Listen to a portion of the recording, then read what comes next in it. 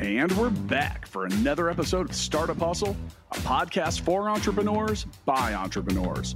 If you want to start, own, or build a business, then you're in the right place. We bring you the real truth about what it's like to take something from concept to launch. From growth, innovation, experience, failing, or winning big, we've got you covered. So let's get down to business with another episode of Startup Hustle, brought to you by Fullscale.io.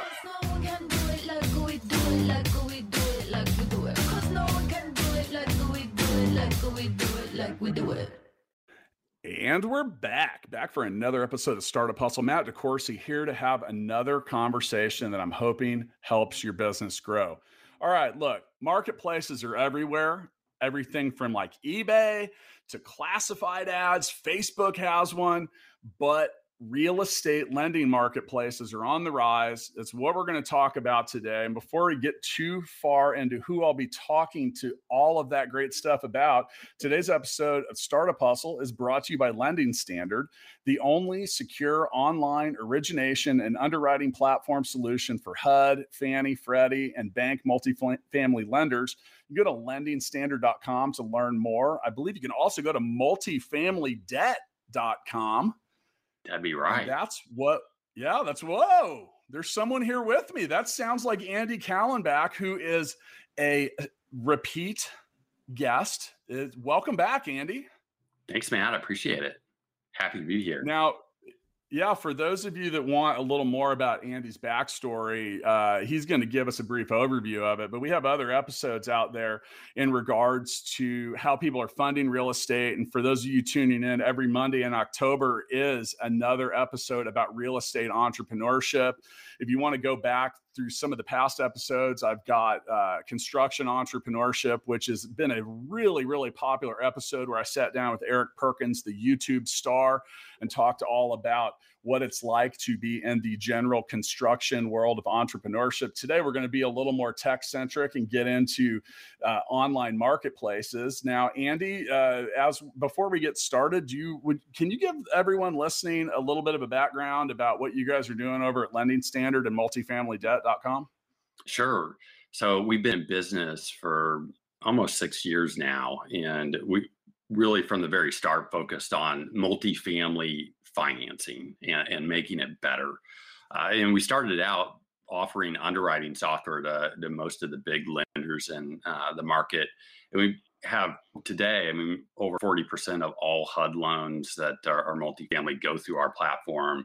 We do quite a bit also on the Fannie Freddie agency side, and see a lot of volume of lenders that use us and our software and our technology for underwriting process and closing loans nationwide, and affordable and market rate apartment buildings. And we've been able to take all of our underwriting analysis and all the tools that lenders use, and to be able to turn that into a marketplace. And that marketplace is really to serve borrowers, to help them find a great loan for the property that they need financing for. They need capital to either refi or fix it up or buy. We've got a great number of lenders that not only use our platform, but have great terms that they can provide, borrowers nationwide. Now, you mentioned the term multifamily, and what you guys specialize in is loans related to like multifamily units. That could be everything. It's buildings that more than one family habitate. Right.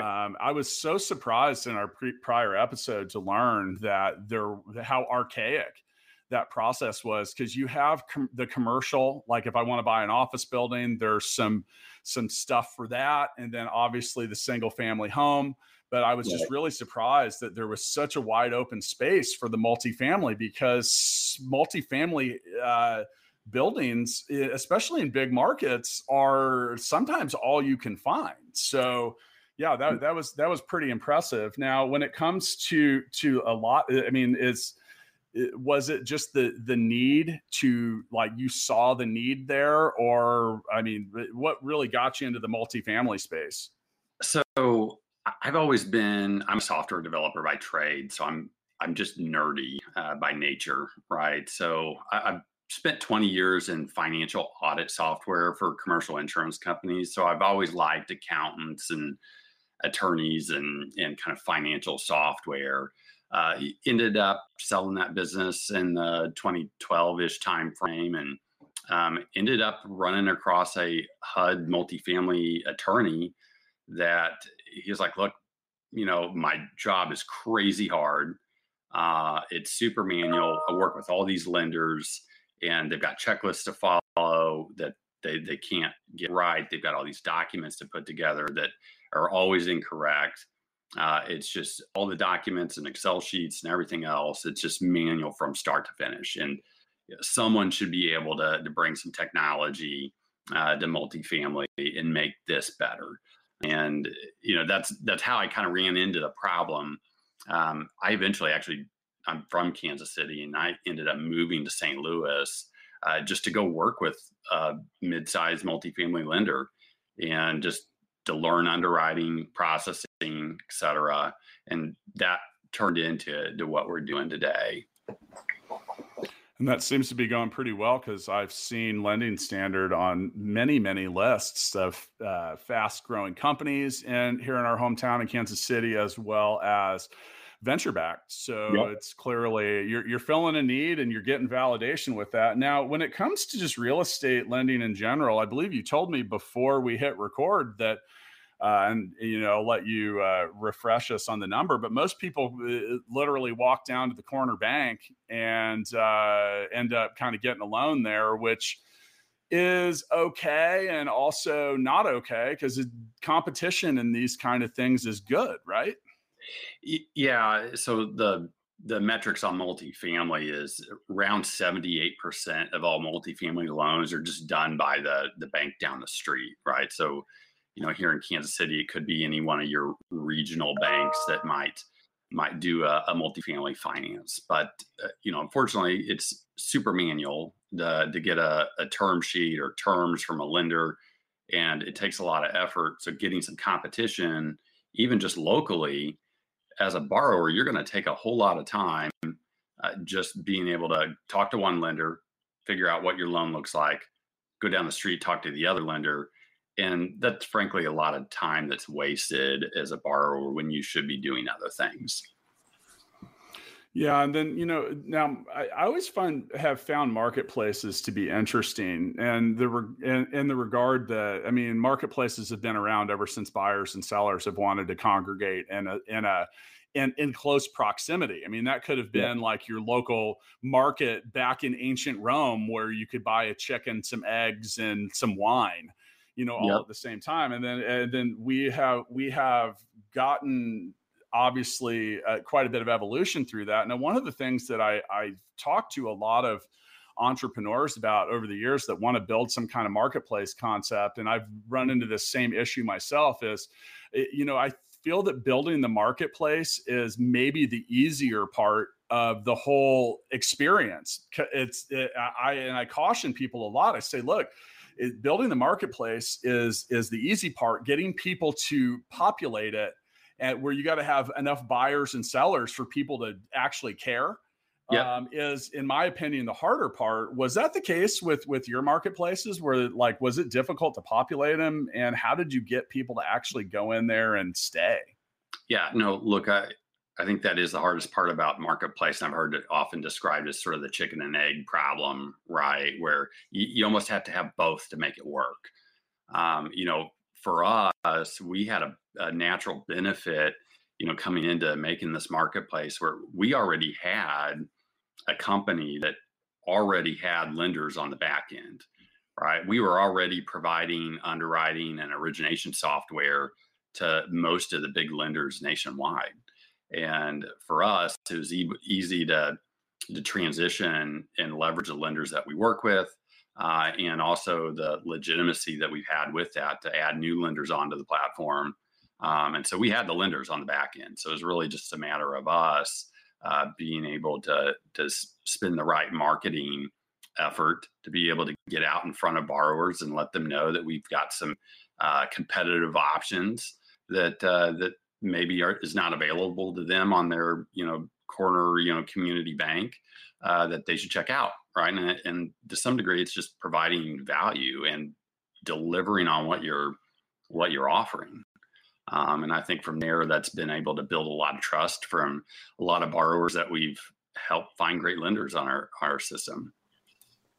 So, and like I said, I don't want to get too far off track. I just find that particular component of marketplaces, I've always kind of compared it to the kind of cheap and easy example I give is back when I was single. You'd go out and you walk into a place at midnight on a Friday night, and if there's no one in there, you just turned around and walked right back out. And that's the thing is it really is difficult to populate a marketplace. And if you're thinking about building any kind of marketplace or any tech that goes around it, I think that's the big problem that you have to solve. And, as you mentioned, you're providing value both for buyers and sellers, which I think has to exist. Otherwise, you're going to end up with a lopsided marketplace because no one wants to, no one intentionally jumps into the Shark Tank. So it's all right. So go ahead. Do you have something to say? I mean, not everything is not everything you can turn into a marketplace either. I mean, you have to have a lot of, friction that you're solving on both sides of the equation. Right. And I think that's where, especially commercial real estate or a lot of real estate, in general, there's just a lot of people involved in a real estate transaction. And there's a lot of needs on all ends. So I think that's another thing when you're looking at a marketplace and trying to solve one. You got to solve, issues and problems that are hard on both sides. So to be more specific, when it comes to all the way down specificity, all the way down to real estate lending, I mean, what are the real benefits both for buyers and sellers with and for those of you listening, you can go to lendingstandard.com to learn more about the company that also has multifamilydebt.com. So multifamilydebt.com is your marketplace. Right. Where Lending Standard is more of the technology company that drives a lot of that, correct? Correct. Yep. So when it comes to the benefits, both for buyers and sellers, what are some of the obvious ones that people like me might not consider? Okay, so if you're buying a multifamily property, and I'll just give you a short story, right? So typically, a lot of the ways you would do this is you go talk to an originator or like a loan officer, sit down, have some coffee, trade some numbers. I'm looking at buying this piece of property for $3 million. Originator is really, or a loan officer is just really a salesperson. So they're excited just to sell you anything, right? So they'll write some numbers down on a napkin. It's like, oh, I can help finance, let's say 80% of this, property that you're buying. Well, what happens is you get sucked into that particular relationship and that particular salesperson. And, what happens is you sign some contracts or an engagement letter or something, and then it goes back to underwriting, and underwriting finally tells you, well, yeah, no, we can't do what the originator told you, but we could do 70%, right? Well, that 10%, difference when you're talking millions of dollars, that's a significant hit, right? And, especially when you're buying something, you usually have a contract with whoever, you're buying it from of like 60 days to close, right? And so if you've got to come up with $300,000-$400,000 in extra money, right, within 2 weeks, that can often be very difficult. And that's one thing that we are solving with our marketplace is being able to take all the underwriting technology and the lack of transparency that you usually get from that coffee meeting, and being able to bring that right up front to you as a borrower so that we can tell you today, look, we've gone through some pre-underwriting analysis on your property that you're looking at buying. And I know you might want 80%, but really this is going to be a 75%, loan that you're going to have to put 25% down. And you just need to be prepared for that today, right? So to some degree, we're solving that transparency for the borrower. And that's a big thing. The other side of the equation for the lenders, especially for the lenders that are, community mid-sized banks, they don't have a big army of sales folks that are just on every corner, having coffee with multifamily owners, right? They're looking to buy or sell or refi. And the marketplace component for them really helps their deal flow and helps them find people that they wouldn't normally find. And, when you look at COVID over the last year, it's actually incentivized a lot of borrowers, a lot of investors to buy property, that's outside their backyard, right? Looking at, mid-market towns like, Nashville or Kansas City or other places to buy property. And look, they don't know Commerce Bank downtown in Kansas City, right? They just don't. And so we're bringing some visibility to those lenders that could provide them great terms that they don't know. I think you have a great point on the buyer side. So a lot of people don't know this, but typically, you can go out and buy a home pretty easily. You don't necessarily need to have 20, 30% down. Right. You may end up with some extra fees, some PMI type stuff attached to it, but you can get yourself into a home relatively painlessly. As far as commercial properties go, I mean, typically you're looking at 20% down. That 10% extra down, I mean, in your case, you use a $3 million purchase as an example. That's another 10% is another $300K. Right. And then on top of it too is, part of what makes a marketplace a beneficial place to go is the competition amongst sellers. So, you look at now in that particular case, we got 70% down on what is now a $2.1 million loan. I think I did the math there correctly, but half a percentage point on that is $10,000 a year. I mean, it can start to really add up, and and those little fractional bits of what doesn't seem like a lot, and it could even come down to fees or whatever. Like, I mean, because remember, when you're investing in real estate, you're wanting the return either from the rent you're collecting or the increase in the property value, and all that stuff matters. So yeah, I mean, anything that increases that level of competition, and then the transparency thing too. I think one of the things that, I was reading an article, this was a few years ago, but it was talking about how too many people, and this is not, too many people just take the advice of their realtor for what it is. Now, a realtor, if they're telling you, now here we're in a hot market where homes are selling above asking price, but when it's more in the buyer's favor and your real estate agent says, yeah, I think it's a good idea for you to take $6,000 less. Well, their percentage of that is only a couple $100, where you're eating thousands and thousands and thousands. So like, the real question is, where's the transparency in that? And how do you know when you're getting good advice? So anything that makes things more competitive. And I don't know, man, for the realtors that are listening out there, I'm waiting for that next wave of disruption that kind of makes that 6% that you pay them obsolete. Cause just saying.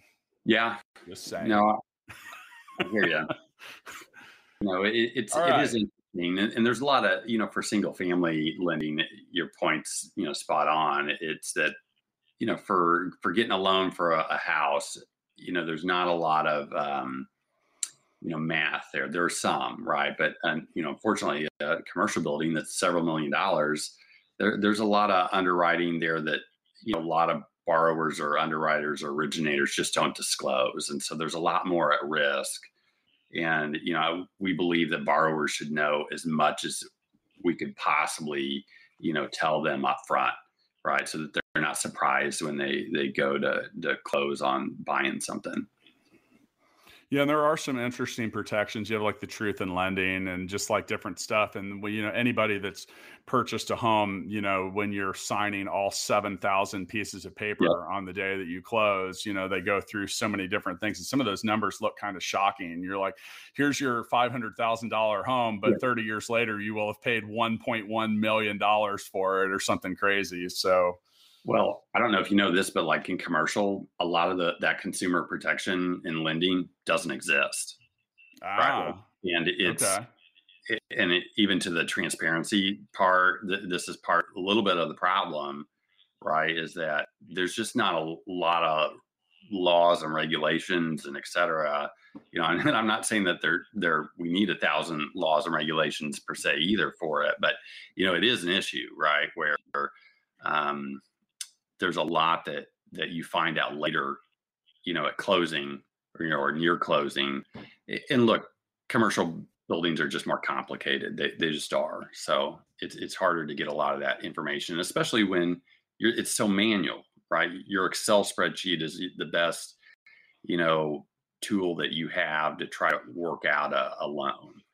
That's what's really difficult on the lender side of it. And that's part of what we solve as a software company, is to give lenders, underwriting tools that's better than an Excel sheet. I want to talk here in a second about some trends and some other stuff, but it seems like a good time to remind everyone that it's no secret the multifamily loan process can be difficult to manage. And that's why multifamilydebt.com's intuitive online platform can help take the pain out of the process by matching borrowers with lenders vying for their business, streamlining the application process, and providing guidance from industry experts to help borrowers find the best option. That might be the most timely and well-placed ad read that I have embraced in the calendar year 2021. So I'm sure you might agree as well. Now, as far as real estate trends go, I mean, it's no secret here in 2021 that the real estate market has been shaken up a little bit. I mean, it started earlier this year with the price. Well, it started really last year with the price of materials going through the roof, and it really kind of accelerated this year. And a lot of that's coming back down to earth. And by the way, that's something that also in a lendingstandard.com sponsored episode, Eric Perkins and I talked about, because that had a very interesting effect on his business. In some cases, this rapid increase in material cost led to an increase in build cost, which turned into some canceled build contracts. Yep. Now, for him, that's not a real problem because he's got a 4-year wait list. So someone's loss was someone else's gain there. But at the same time, these trends are having a different effect on everything. So overall, what are the trends right now in real estate lending that are going with this hot market? Is it more affordable, less affordable, or people getting a little cannibalistic, or what's going on in the streets? Well, obviously, construction has been really difficult given the moving target that, lumber prices, and it's not just lumber, it's basically, all material has gone up. So if you were in the middle of trying to put together a construction deal in the last year, you probably got hit pretty hard with something.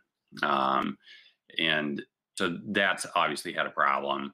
On the flip side of it, there's just a huge need in affordable housing, and apartment buildings are, really the main vehicle for affordable housing in the United States.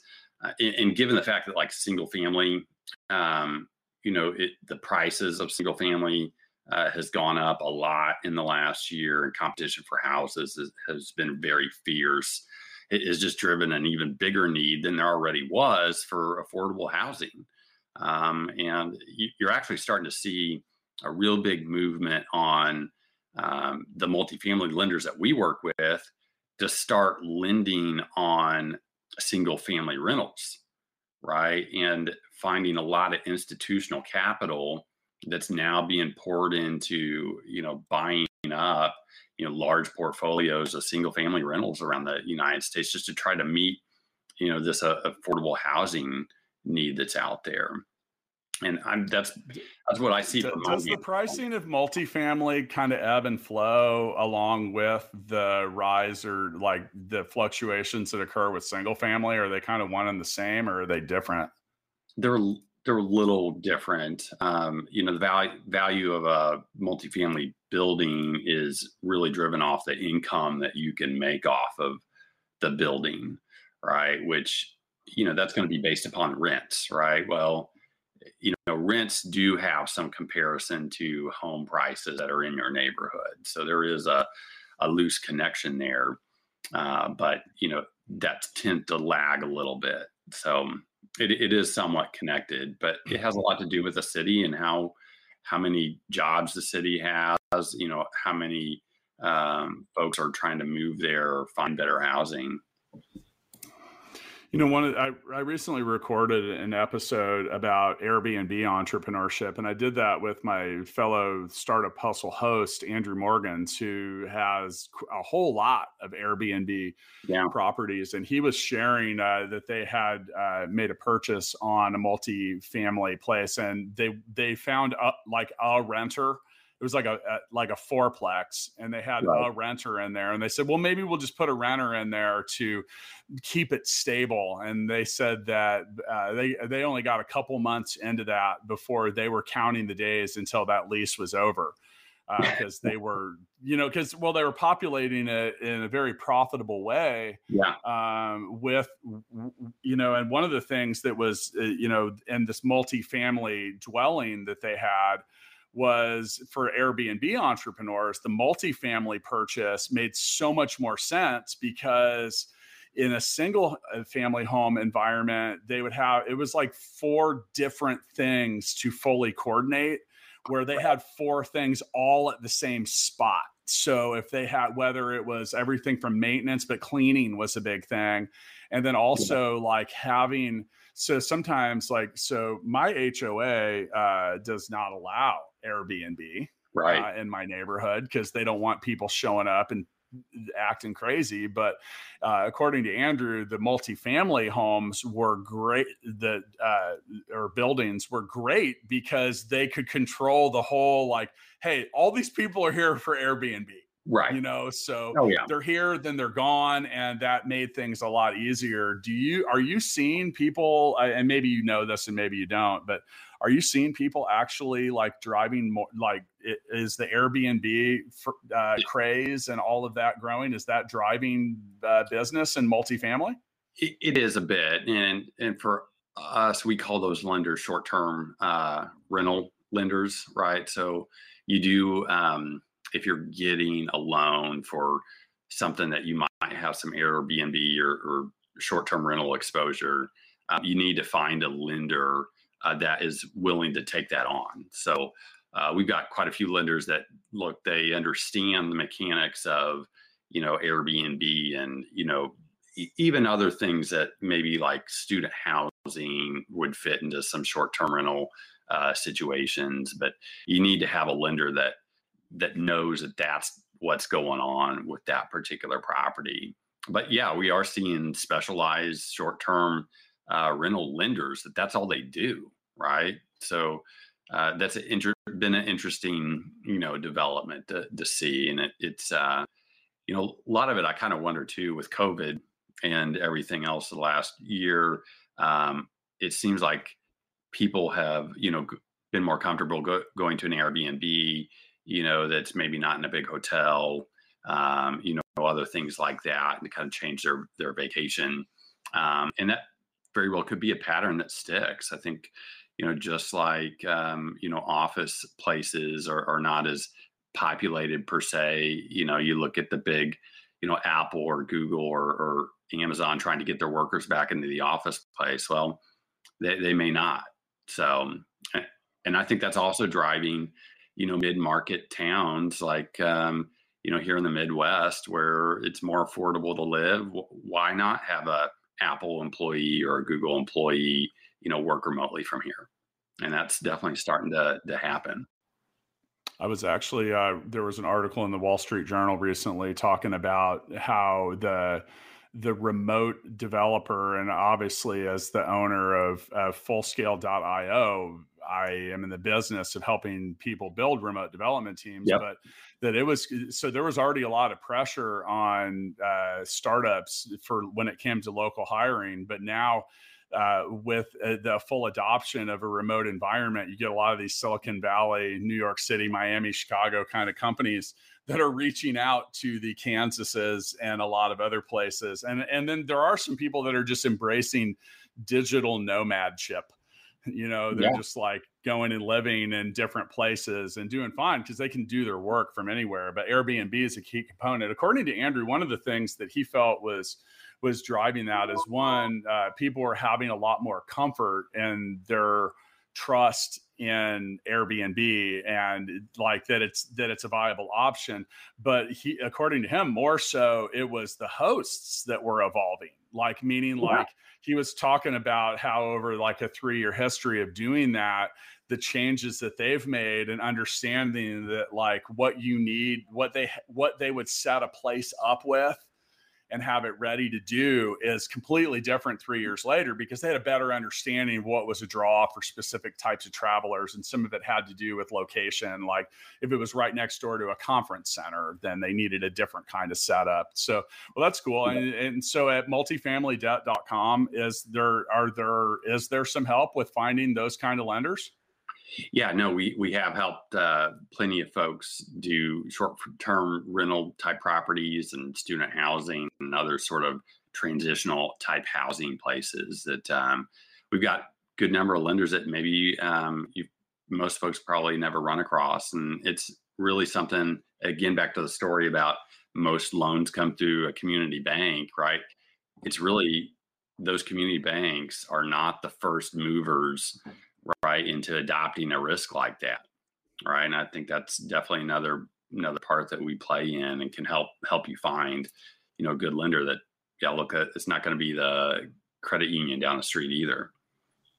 Well, some of those smaller community banks don't have the insane overhead or CEOs that make $48 million a year or some of that. And, a lot of them I've learned just basically through purchasing myself. It's like with a vehicle or something, you're like, I've never heard of this bank that holds the paper on my loan, and because it's like the third Southwest Street Bank of Wichita, Kansas or something. And you're like, I've never heard of it. But here's the thing. As a buyer, you don't give a shit. I mean, you just you're going to just, where do I send my payments and just make sure that they come out of my account every month so I don't have to send a check and lick a stamp. Do I actually have stamps that you can lick anymore? Is that still a thing? Ever since George Costanza died, ever since his fiance died, licking envelopes for their engagement party, I think the world's really gained a lot of transparency about the dangers of envelope and stamp glue. So, all right, so we're going to get into the Founders Freestyle and wrap up this episode in a minute. But before we do that, just want to remind you that you can get matched with commercial multifamily loan options in minutes when you go to multifamilydebt.com. There's a link in the show notes, so just scroll on down and click it. They're an industry-leading platform that simplifies the commercial real estate mortgage process. Visit multifamilydebt.com to learn more. There's a lot to be said about real estate investment. I know a lot of people, it's not really my thing. It was in the past. And I got into it for a while and I learned that I did well with it, but I also struggled with it because it was about some of the coordination. And if you're going to have a 12 unit place, then you're going to have a number of people that are asking you for things. We've seen a lot of what's called prop tech come up that helps people manage a lot of that, but that wasn't around when I was a real estate investor. Now, if you want to learn more about entrepreneurship in general, you can always come over and visit the Startup Hustle TV episodes that we have been publishing. Just go to YouTube and type in Startup Hustle. And just as a quick reminder, I'm not the only host of this show anymore, and I haven't been for a full year now. Make sure you tune in on Tuesdays. Join Andrew Morgans, the CEO and founder of Marknology.com. He's going to talk all about Amazon, e-commerce, and all kinds of stuff that is sold online. Tune in on Thursdays and join Lauren Conaway, the founder of Innovate Her, as she tackles a lot of tough issues and just really, I don't know, every time I listen to Lauren's episodes, she makes me smile because she's just very inspiring. And for those of you that may have just recently noticed, I don't have episodes on Friday anymore. I have been turning that over to a series of guest hosts. Hopefully you enjoyed the series with Heather Steppe of the KC Hemp Co., as we talked all about the cannabis business. which is a very, we talk about rapidly evolving businesses like real estate marketplaces. Well, man, that one's grown pretty quick. So, that's that. We'll see when we get marketplaces for that, Andy. It's probably not that far away. So you never know. Now it's, as far as I'll tell you what, that's a very, very, we wanted to lead our series of guest hosts. And, we've also got Melissa Vincent joining us for not just Fridays, but we're letting her take over the channel for a week. Melissa runs Pipeline Entrepreneur Group. Have you been associated with that? No, I've known a lot of people at Pipeline. I thought I wasn't sure if you were in it or not. Yeah, I've known a lot of people in it too. It's a cool program. Lots of great people that have been through that for sure. I think I've always been out doing something else at the time. It just never sort of worked out to apply. I was just such a terrible student in school that I think that I have developed like an aversion to anything that feels like a class. Right. And maybe I'm best served to be a professor than a student. I don't know, man. It's still to be said. So Andy, I end my episodes, and once again, I'm not the only host of the show, so not everybody does the Founders Freestyle, but I like to wrap up shows with a little bit of tandem advice, and we'll start with you giving that, and I'll parlay off of that. But what's the best advice that you could give for people that want to create marketplaces in general, and then just for founders in general?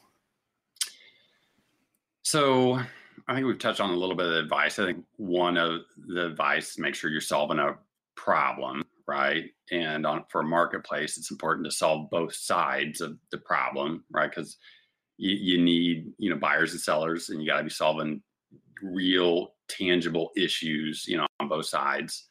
The second thing I would say is like own a niche, right? Like with a marketplace, try not to be, a big giant horizontal, marketplace like Amazon. Look, in some way, Amazon owned books, right? It's maybe a long time ago, but that was their original niche. They sold books. They didn't sell all the crazy stuff that they sell today. But, I would say owning a niche is the best way to build trust in your company, the best way to build trust in that you can deliver what you say you can. Those are the main things on top of mind, right? And just as a company, just doing a good job. I think that's a big thing. You can't, as a marketplace, your word, your reviews, your, word of mouth, right? Like you can get so far on, a little bit of social media and advertising, but ultimately it's that word of mouth that's really going to stick, right? And I think that's another critical piece to the marketplace. You said something in there. You said, and do a good job, after a few comments before saying that you got to solve a problem. And, for advice for founders, and if you listen regularly to the show, you've heard this from a lot of different people, is a good business solves a problem. And if it doesn't, and that's why I'm sometimes mystified when you look at things like Snapchat. Like I'm still not sure of what the problem that Snapchat solves is, but somehow they walked in between the raindrops. But almost every business that's out there is working to make things better, faster, cheaper, and in most cases, more than one of those if it really wants to thrive and survive. Now, and Matt Watson as well, because we are all three of us are pretty installed members of the entrepreneurship scene here in our hometown of Kansas City. But Matt loves boring businesses. Like you mentioned, like find a niche, find something that grinds the gears in the background. And those are like the things that Matt gets really, it's funny, he gets really giddy about them because, these are businesses that are very niche, and there are riches in the niches, as many people like to say. But those interesting, and the multifamily loan thing is kind of that grinding the gears in the background kind of operation, and they solve big problems, and they're really sticky. Meaning, like a lot of these companies, they build big processes around them, and they don't want to get away from them, and that's a good business model to have. Look, there are thousands of attorneys and accountants, in this line of work. And I'm sure if you threw a work party, with just a bunch of accountants and attorneys, it may not be the funnest party on the block. But look, these are our people, right? Like, we like these people, man. They need a whole lot of help because they're solving a huge problem in the United States, right? So, yeah, they may be a little boring, but they're our level of boring. Well, but these kind of things, and these kind of tools, and just meaning the things that grind the gears in the background, they make industries and entire segments of business more efficient, which changed the shape of the pricing, the affordability, and all of it. And you mentioned things like affordable housing, and that's where, like, a marketplace like yours is going to bring costs down by making things more competitive, and then also creating the efficiency that runs in the background. Because like you said, it's amazing how many people have to have their hands in all forms of real estate transactions. And I think those people are largely doing things all day, every day, that they would prefer to be doing something else at the business. It's hard. I mean, it's mind numbing, work of just, it's like Groundhog Day every day. Oh, here's another set of 96, legal documents that I have to read, and draft. It's a grind.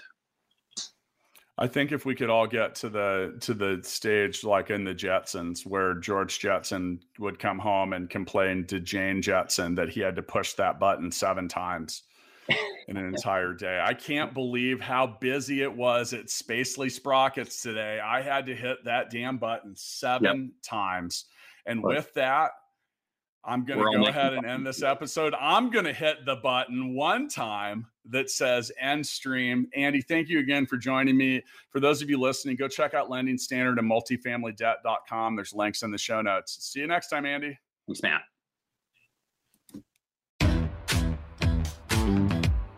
Startup Hustles brought to you by Fullscale.io, helping you build a software team quickly and affordably. Make sure you reach down and hit that subscribe button, then come find us on Instagram. See you next time.